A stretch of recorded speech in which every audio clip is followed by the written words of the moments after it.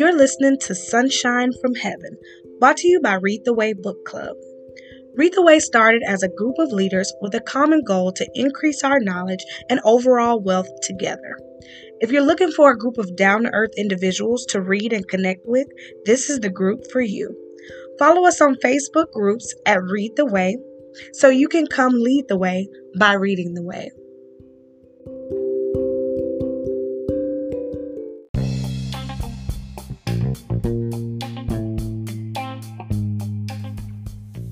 Welcome to another episode of Sunshine from Heaven. Let's dive right in. Today's scripture will be coming from Psalms 118, the 14th through the 17th verse. I'll be reading the New Living Translation. Ready? Let's read. The Lord is my strength and my song. He has given me victory. Songs of joy and victory are sung in the camp of the godly. The strong right arm of the Lord has done glorious things. The strong right arm of the Lord is raised in triumph. The strong right arm of the Lord has done glorious things. I will not die.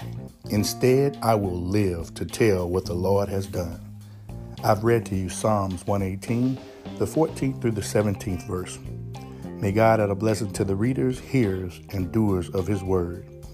I encourage you to read this word for yourself. The Lord is the same today, yesterday, and forevermore. Why is it that we put so much weight on what people say? Let me just ask this question.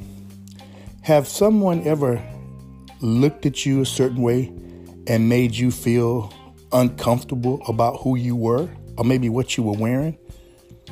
Wait, I have one better for you. Has anybody ever said something to you or posted something about you that messed up your day? You was like, man, I was feeling all right. And then I read what so-and-so wrote, or I heard what so-and-so said, man, and I don't even feel right. This is my favorite right here.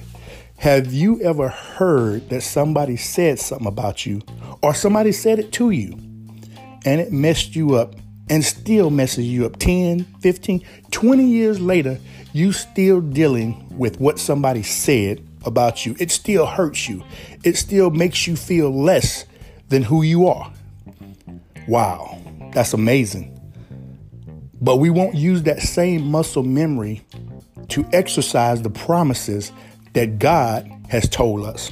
We'll believe somebody who don't have enough strength to crack your toenail. We'll believe somebody who has doubt in their own selves. That's why they take the time to tear other people down.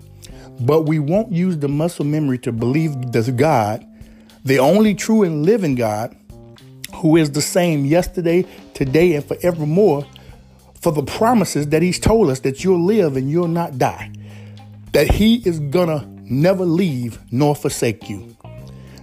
I pray that God allows us to start using the muscle memory that we have to believe the promises of God, that he has created us for greatness, that he has given us purpose, that we have things to do that only we can do, because he knew us before we were even conceived in our mother's womb. He knew what we were going to be capable of.